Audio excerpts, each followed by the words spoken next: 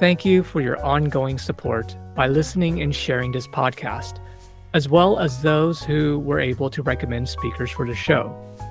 Since our AAPI series in May, we have launched our first continuing education course and will gradually roll out more towards the end of this year and early next year.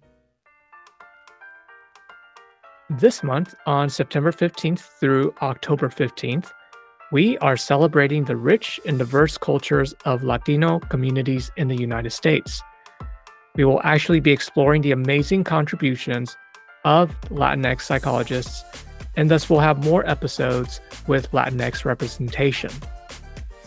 Before we get into the episodes for this month, I would like to share a brief history of Hispanic Heritage Month with information pulled from multiple sources online. These sources will be listed in the show notes. In 1968, President Lyndon B. Johnson designated the week of September 15th as Hispanic Heritage Week. This week marked the independence days of several Latin American countries, including Costa Rica, El Salvador, Guatemala, Honduras, Nicaragua, and Mexico. Then in 1988, President Ronald Reagan made Hispanic Heritage Week a month-long observance from September 15th to October 15th.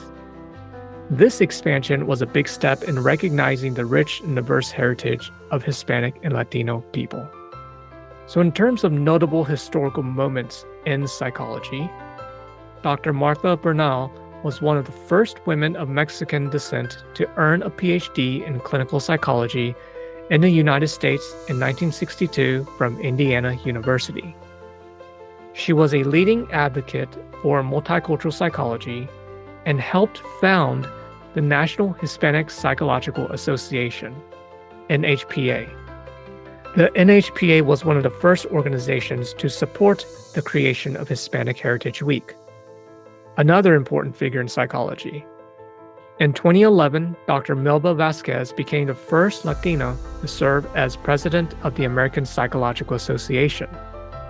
She's a leader for cultural diversity in psychology and helped to create the APA's Ethnic and Race and Cultural Affairs portfolio, both of which are responsible for promoting the understanding of cultural diversity and its impact on psychology. There are countless other Latinx psychologists who have made significant contributions.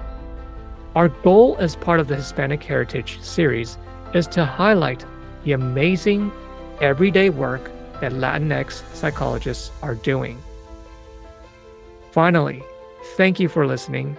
Please share and subscribe to the podcast, People of Color in Psychology. You can also follow us on LinkedIn. This episode was produced by the Multicultural Counseling Institute. Special thanks to our psychology intern, Anushka Parag, for drafting the history of Hispanic Heritage Month and including the works by Drs. Martha Bernal and Melba Vasquez. And I am your host, Jack Zen.